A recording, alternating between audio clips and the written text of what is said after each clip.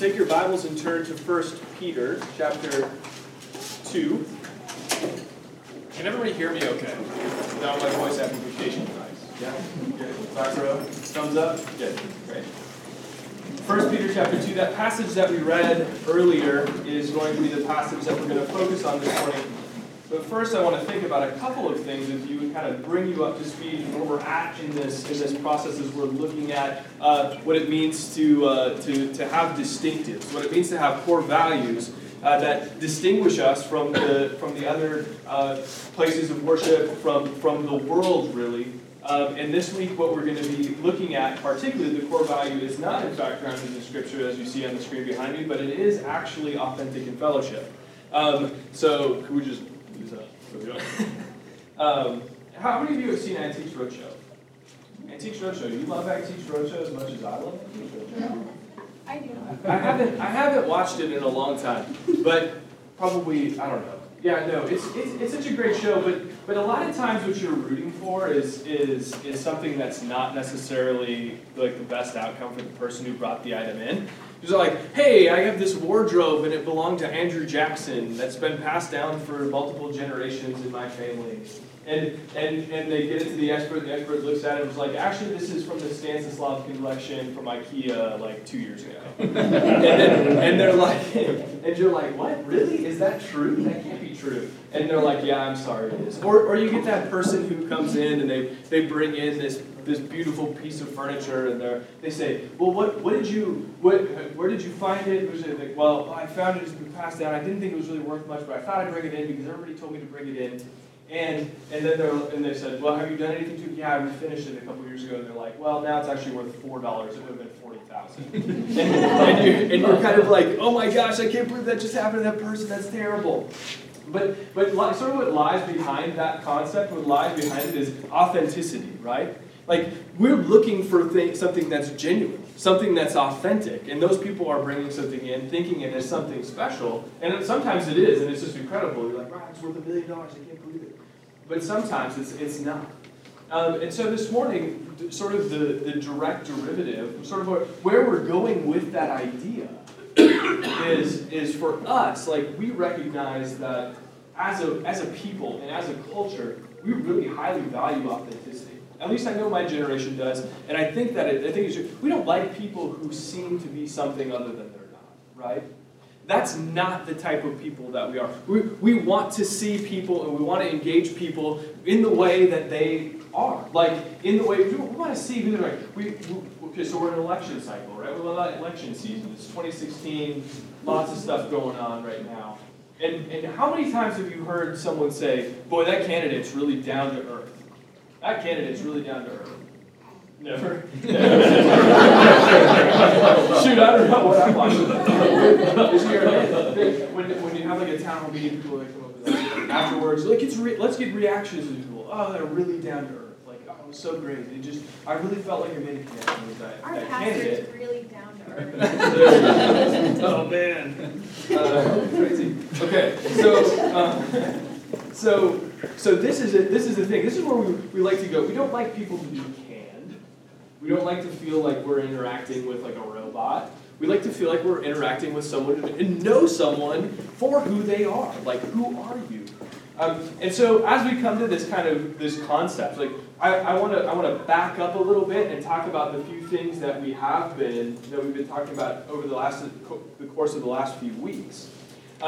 First, about 4 weeks ago, we were talking about the core value of being centered in the gospel and what that means, right? So we as a people have a purpose, right? And that purpose is to glorify God and to enjoy Him forever. And the gospel is the way in which we are able to achieve that purpose. Because we have a relationship that's broken, right? A relationship that's broken with God. It was broken in the garden with Adam. We are born into Adam. We sin daily. And yet God said in his goodness, He said, I'm going to make a way for my people so that they can know me and have that relationship that was initially intended. So we're centered in the gospel because it provides us with the way that we now know that we can have right relationship with God, right? And then we talked about being grounded in Scripture. We talked about being grounded in Scripture and what that means. Scripture is essentially the way that God is communicating who He is to us. It's essentially the way that He is telling us who He is, and then in light of who He is, who we are, and then that way in which He provides for us. So the way that He provides for us is in the gospel. So we sort of have, in those first couple of weeks, we sort of have tier 1. Or I'm just going to break these off into 2 tiers, right? We have tier 1. Those things are so fundamental. Those are our foundation. The gospel and Scripture. Those 2 things lie at the base of whatever we do. And now we're building upon those things. So last week, Mark talked about what it means to be faithful in worship, and he talked about preparing an expectation, and he talked about, can you give me those? Gathering in joy, right? And then responding, right? Responding in obedience, going out from the corporate worship gathering and responding in accordance to what we've heard and what we've done and what's gone on in our hearts. And then, so I hope that you see that. So that's sort of building on that. That's the concept this morning as well. When we talk about being authentic in fellowship, we're continuing to build on this house. Because last week we had the Sunday morning picture, and now we're getting the everything else picture as it pertains to the church. As it pertains to this body, this is the everything else picture. And so we've chosen to describe ourselves as authentic in fellowship. And so these important elements then are really fleshed out really, really well in this 1 Peter chapter 2 passage. So if you'll just turn there, since we read it already, I'm not gonna read through the passage entirely, but have it in front of you. If you do not have a Bible, there are Bibles on that back table, and you can grab one. If you don't feel like it's awkward to get up and go get one, go ahead and grab one. And so we're gonna be looking at this, referencing this passage multiple times this morning. So let me read for you our core value as we have sort of drafted it, and it's long, it's dense, it's okay. Just bear with me. It's good to kind of to move our minds this way. Okay, I'm just going to read this to you. Close your eyes or something. It might help you process this. God the Father, God the Son, and God the Spirit set the precedent for fellowship, the fellowship we strive for as a community of faith. That is the church. The triune God is 3 distinct persons, but possesses one unequivocal, unified nature. We both recognize that those who comprise the local church are created in the image of God and therefore seek to reflect the divine unity of the Godhead and also inhabit sinful flesh, right? And must rely wholly on the Spirit of Christ to unite. As God's people, we are commanded to cultivate unity, which requires a thorough investment in the lives of our Christian brothers and sisters as well as the life of the local church. As the body of Christ, we rejoice with those who rejoice, we mourn with those who mourn, and we spur on to greater godliness and holy living. Okay, so a lot there. We're going to pack some of that, and you can go on the website and read that if you want, and you can sort of work through that. If you have questions about it after that, feel free to ask me. Feel free to ask Mark. Feel free to ask your community group leader. We can talk through some of those things with you. But I want to boil it all down to one simple statement this morning. And if you're a note taker, here's where you take a note. And this is also like, okay, so if you don't hear anything else, hear this, okay? One simple statement for us this morning. God has reestablished community to be what He intended by giving us an identity that is found in Jesus. I'll read it again. God has reestablished community to be the way He intended by giving us an identity that is found in Jesus. Right? Okay. So just a couple of things that we want to accomplish this morning. We want to talk about our identity in Jesus, that the last part of that phrase. And then we want to talk about our life together and what that looks like. And just ask a couple of questions that will help us sort of shape and develop that concept in our life. Okay. So first of all, our identity in Jesus. And I want to turn now to this 1 Peter 2 passage and think about like the first few verses. Verse 4 and chapter 2 of 1 Peter, and coming to him as to a living stone which has been rejected by men, but is choice and precious in the sight of God. And then verse 5, you also, as living stones, are being built up into a spiritual house for a holy priesthood to offer up spiritual sacrifices acceptable to God through Jesus Christ. Those are incredibly pivotal and incredibly important for us as a community of faith. Those are incredibly important because we see that Jesus up here, he's got an identity as the living stone, right? But we as well possess that same understanding of ourselves. If we are in Christ, then we are also living stones being built up into a spiritual house for a holy priesthood to offer up spiritual sacrifices acceptable to God through Jesus Christ. So let's start out with some real talk, okay? Let's talk about this is important. This is important because if we possess that identity as living stones, if we possess that identity, what does that mean? Okay, well, it's a metaphor. It gives us an understanding of who we are in relation to who he is. Jesus is the cornerstone, and we as well are taking on that as we become more and more and more like Christ as we move through life, right? Okay. So if we are living stones being built up into a spiritual house, we're going to be pretty close to each other. Like, there's a significant amount of proximity that is taking place if we're being built up together as a spiritual house. Like, look at these cinder blocks, or whatever these things are called. Look at these. I don't know. Look at how close those are. Those are incredibly close together. So what we do oftentimes as Christians is like, oh, that one over there, and that one over there, and that one over there, like, oh, we're together and we're unified because of like something that we sort of. But he's saying we're being built up together as a spiritual house. The proximity that we have with one another is incredibly close, whether we recognize it or not. So my challenge, my admonition is this, that we as people need to recognize our proximity to one another because of the identity that we found in Jesus.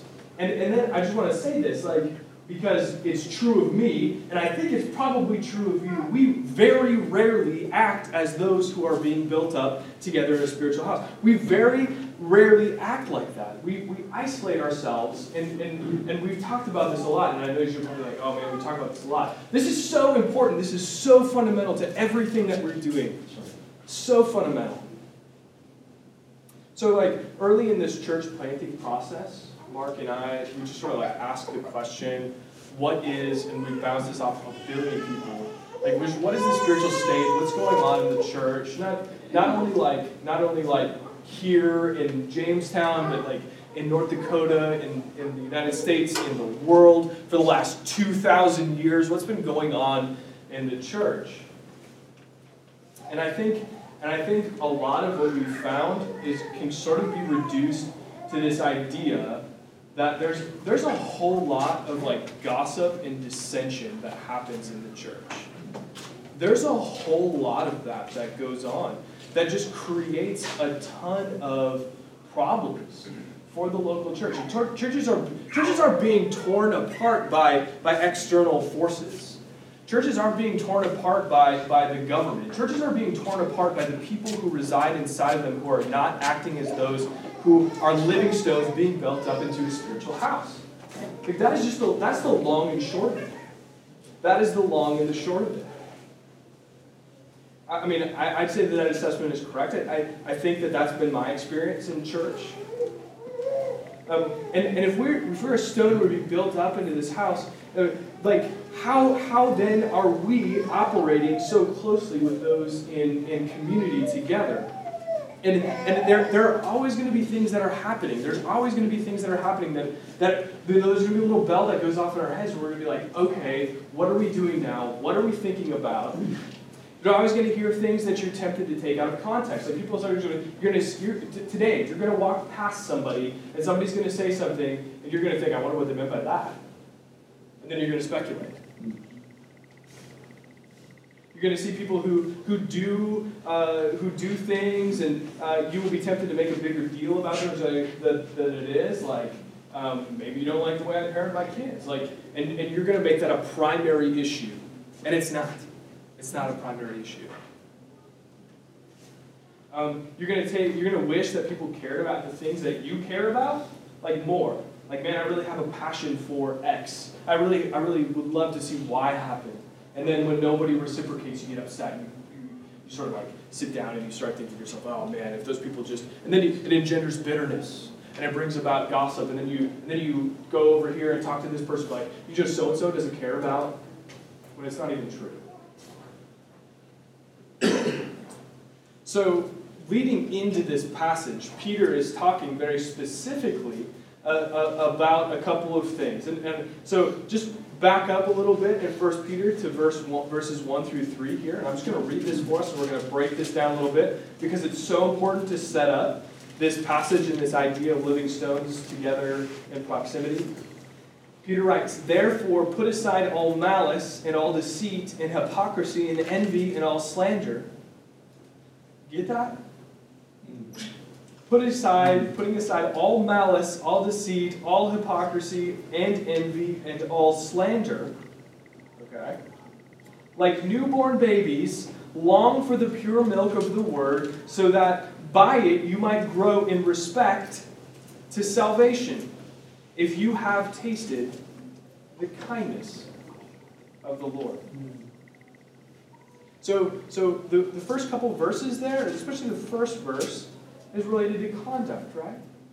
And then there's this understanding of, like newborn babies, long for the pure milk of the word. Like, get into God's word. We talked about that a couple weeks ago. Like, be saturated in God's word. Like newborn babies, we got a handful of those, right? And they're like longing for the pure milk. Like they need milk so that they can grow and be built up in the way that they need to, so that by it you may grow in respect to salvation.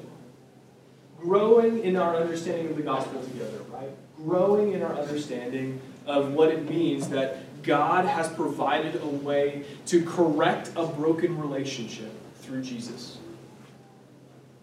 We're all doing that together.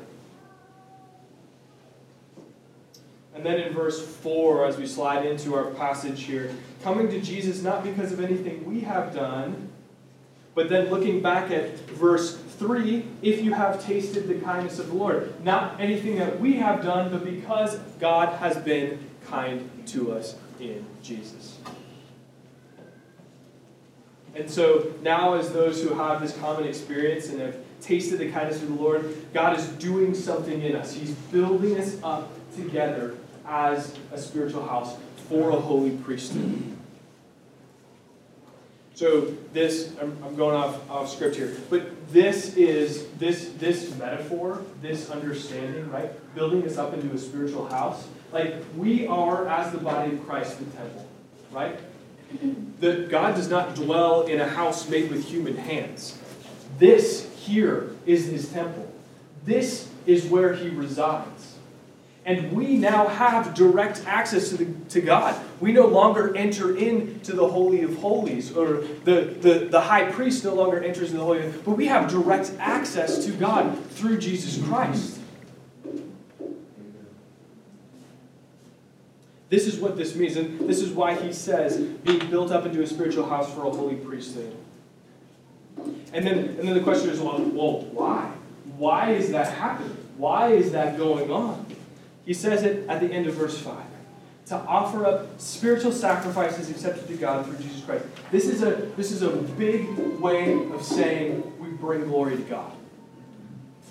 We bring glory to God. Why are we being built up into a spiritual house for a holy priesthood? To bring God glory.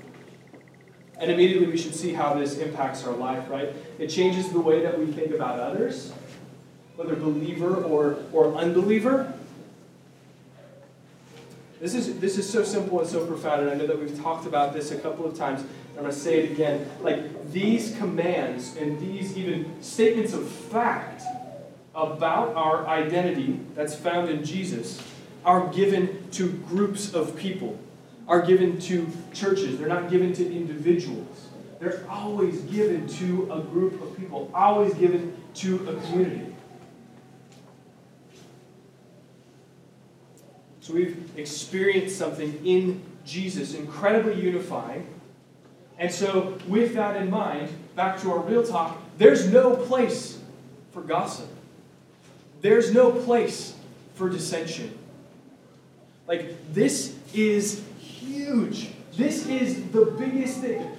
Okay. This is the biggest thing that we need to be aware of, because it is the thing that will tear our body apart if we're not diligent and vigilant to mitigate against it. This is how the enemy attacks us.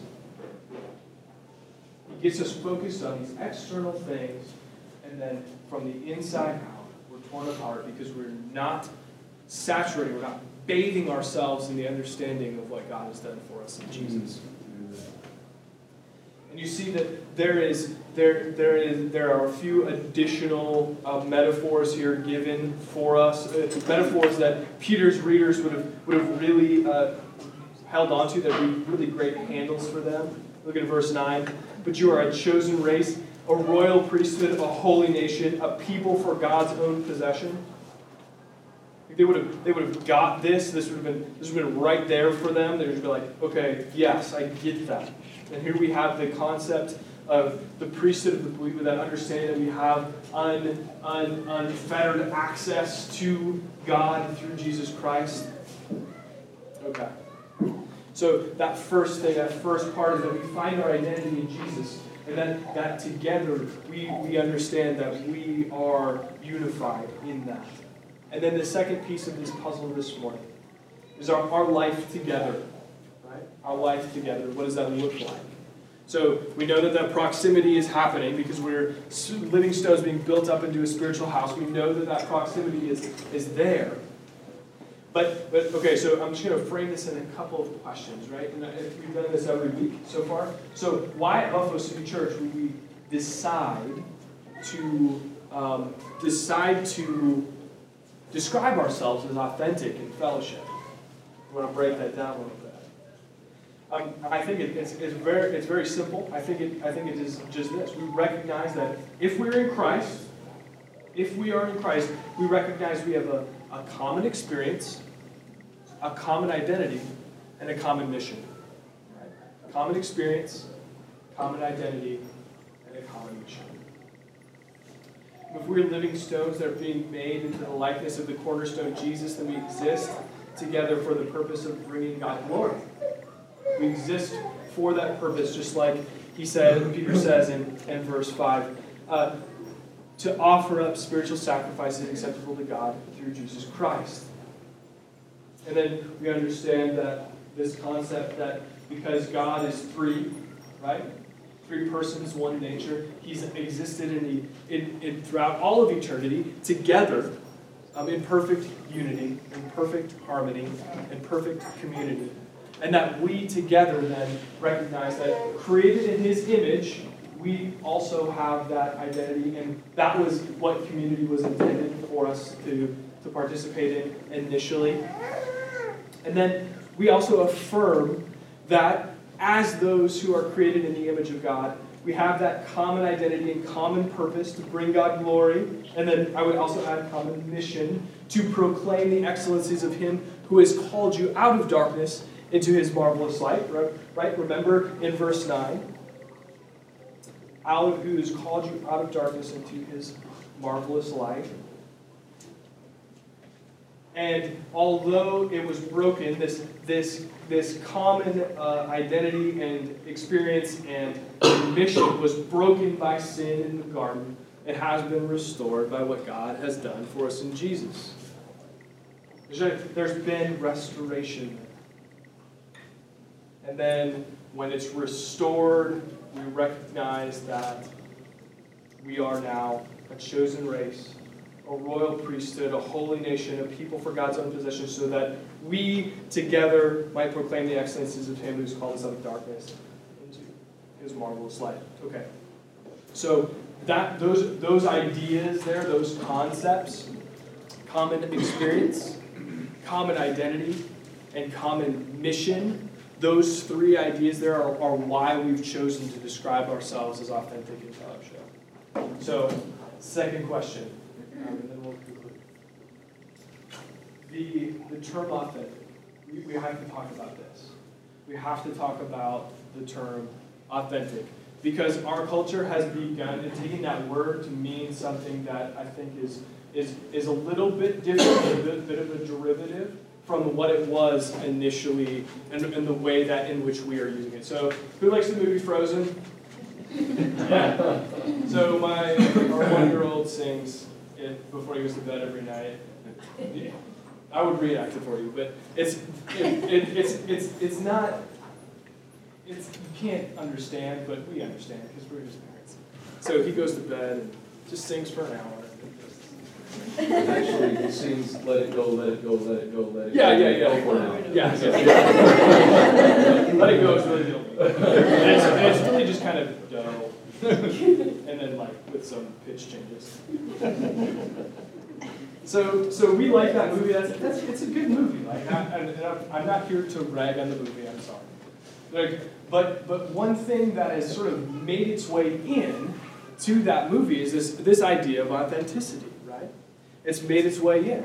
So Elsa is she has this magical power, right? And she can free stuff and whatever. And then a traumatic event happens. Sorry. A traumatic event happens where she hits her sister with it. I'm sorry, I'm butchering this. and then they're and then her parents are well, we can't let anybody know about this. We gotta lock her up in the castle. And so they lock her up in the castle. And then from there, the narrative goes to, well, when she actually recognizes who she is, she looks inside, she's this is not something for me to be ashamed of. I'm going to cast off these chains, these limitations. I'm going to throw these aside. And the way that I'm going to do that is by looking inside and finding out who I am. And so there's this piece of, and what is communicated to us is that just look inside of yourself and do what you find inside. Just look inside yourself and do what you find inside.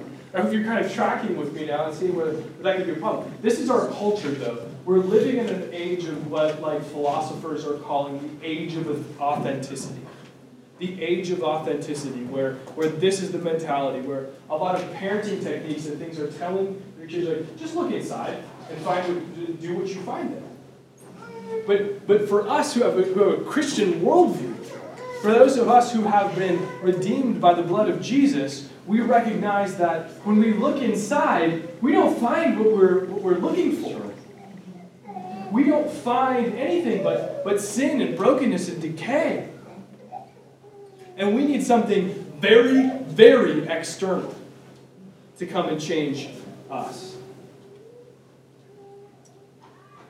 So when we're describing ourselves then as authentic in fellowship, what we're not doing is looking inside then, right? Looking inside to us together.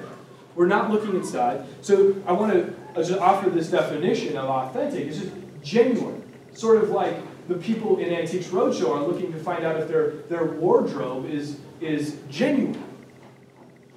It's is it authentic? Do we know that it has an undisputed origin? And for us then, when we describe ourselves as this, think back to our big idea, right? Think back to our big idea that I stated at the outset. God has reestablished community to be the way He intended by giving us an identity found in Jesus. So the beginning point for us prior to sin, prior to the fall in the garden, what God intended for people in community. That is the undisputed origin that we have achieved by finding our identity in Jesus. That is the undisputed origin. That is the genuine place that God intended for us to be before sin was introduced into the world. And so God's intention for His image bearers is that we see our identity and see that that is found in Him alone, something, again, very, very external.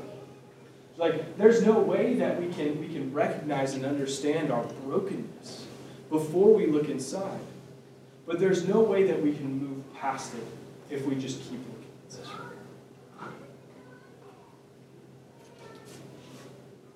So here's our conclusion this morning. This is where we're moving. I want to just give you one thought and one prompt. The thought is this: true authenticity is made possible by the gospel. By what God has done for us in Jesus. True authenticity is made possible by the gospel. Because it takes us back before that state of sin and decay and brokenness. It moves us back. It redeems us. We're reclaimed. And it is a very personal thing, right? That is a very personal thing that goes on in each of our own hearts. But it doesn't just stay there. And this is the idea, why we're talking about being authentic in fellowship. It doesn't just stay there. Because we are created for relationship as those who bear God's image, as those who are created in His image, a triune God who has existed perfectly in community from before time began. We possess that image. We're created for that relationship. So it is only when we find that we look inside, see that sin and decay, see that the external way in which that is remedied, where that wiring is reestablished, where that comes to head. When we find that our identity is found in that, then we can engage in genuine fellowship and community. We don't look inward to discover the answer. The decay is stripped away, and our identity is established in Christ. Okay, so that's the first thought, that true identity true authenticity is made possible in the gospel, and then this prompt. And this is just something for you to think about through the course of this week. Consider how your identity, perceived or actual, consider how your identity shapes how you engage your world. Consider how your identity shapes how you engage your world. If you are finding your identity in Christ, then it should be as one who is proclaiming the excellencies of Him who has called you out of darkness into His marvelous light. But we are constantly struggling with this concept. We are constantly looking to cultivate identity, to generate an identity in something other than Jesus every single day we do. We do it as businessmen, as businesswomen. We do it as students. We do it as moms and dads. We do it as, we're always looking to throw our identity in a pool that is ultimately not going to result in real understanding. If we engage, the answer is, if we engage with our world as a mom or a dad, that might not be a negative thing, but that's going to move. We're going to move away from that at some point, right? It's like your kids are going to grow up. They're going to move away. And then what? Like, you're still a mother and a father to them, but your identity has changed so dramatically from the point of their birth, right? If you identify yourself as a football fan, and your kicker, this is a 27-yard field goal to advance in the playoffs. Like, how does your identity suffer in that moment? It suffers dramatically. But we have a constant in Christ. And if we recognize daily and fight for the fact that our identity is primarily, first and foremost, found in Him, then we, as people, will understand that doesn't change. We will recognize that everything that we do flows to the understanding that we are proclaiming the excellencies of Him who has called us out of darkness into marvelous light. So that's my prompt to you. Just consider that. Like, consider the fact that as you go throughout your week, like, what is it? Where are you finding your identity regularly? And maybe it is this morning that you don't know Jesus and you're just like, I don't really understand what he's talking about. Like this identity thing makes no or very little sense to me. And you know, like we oftentimes, like before Christ and even when we were in Christ, we find these moments where we're just trying to cultivate this identity for ourselves. It's like the social media sphere is like the biggest place where this happens, right? It's like I'm just gonna make an identity for myself, and I can just show people what I'm like. I can get on Twitter and they're like, I'm so witty, look at me, and then everyone's like, that guy's so witty, and like that's the world that we create ourselves. And if we think that we can continue to do that, like we're creating this identity, we're cultivating this identity for us, whether it be on social media or at school or in the workplace or at home, or at the bar, or wherever we find ourselves frequenting regularly, we're somehow trying to create an identity. And I'll just leave you with this thought. There's a whole group of guys who thought they could do this. Thought they could do this in Jesus' time, right? The religious leaders of the day, they thought very hard about establishing their identity. And they found it in keeping the law. And they created a bunch of additional laws. And they created a bunch of different sets of rules and schemes so that they wouldn't break God's law, right? They were convinced that their identity, that was their identity, and that should be everyone else's too. So when Jesus shows up in the scene and he's hanging out with prostitutes and tax collectors, like those guys, their identity is found in something bizarre and not related to what it should be. And they imposed those things on other people. But when Jesus came and showed them, he said, no, like, that's not the identity. That's not the identity that you're looking for. The identity is not as a law keeper. The identity is as putting your faith and trust in the one who keeps the law perfectly, and that's me.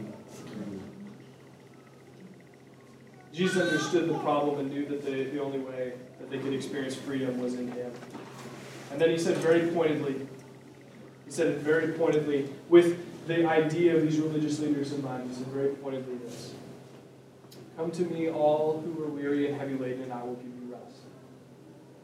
We rest in Christ. We rest in the fact that our identity is certain and that it won't go away tomorrow. It is an identity that we'll have for eternity. If you're struggling with this idea, like this is hard. Like every day I wake up and I think about the identity that I have and think about whether I think about it in those terms or not is a different thing. I think of myself and it's like, what is my identity and how do I recognize what it is every single day? If you struggle with this, talk to your community leaders, talk to me, talk to Mark. Like we want to encourage you to continue to. And this is why we find ourselves fixated in the community so that we can constantly point each other to the fact that we find our identity in Jesus first and foremost. We're authentic in fellowship, and our identity is found in Jesus, and genuine community is reestablished the way that it was originally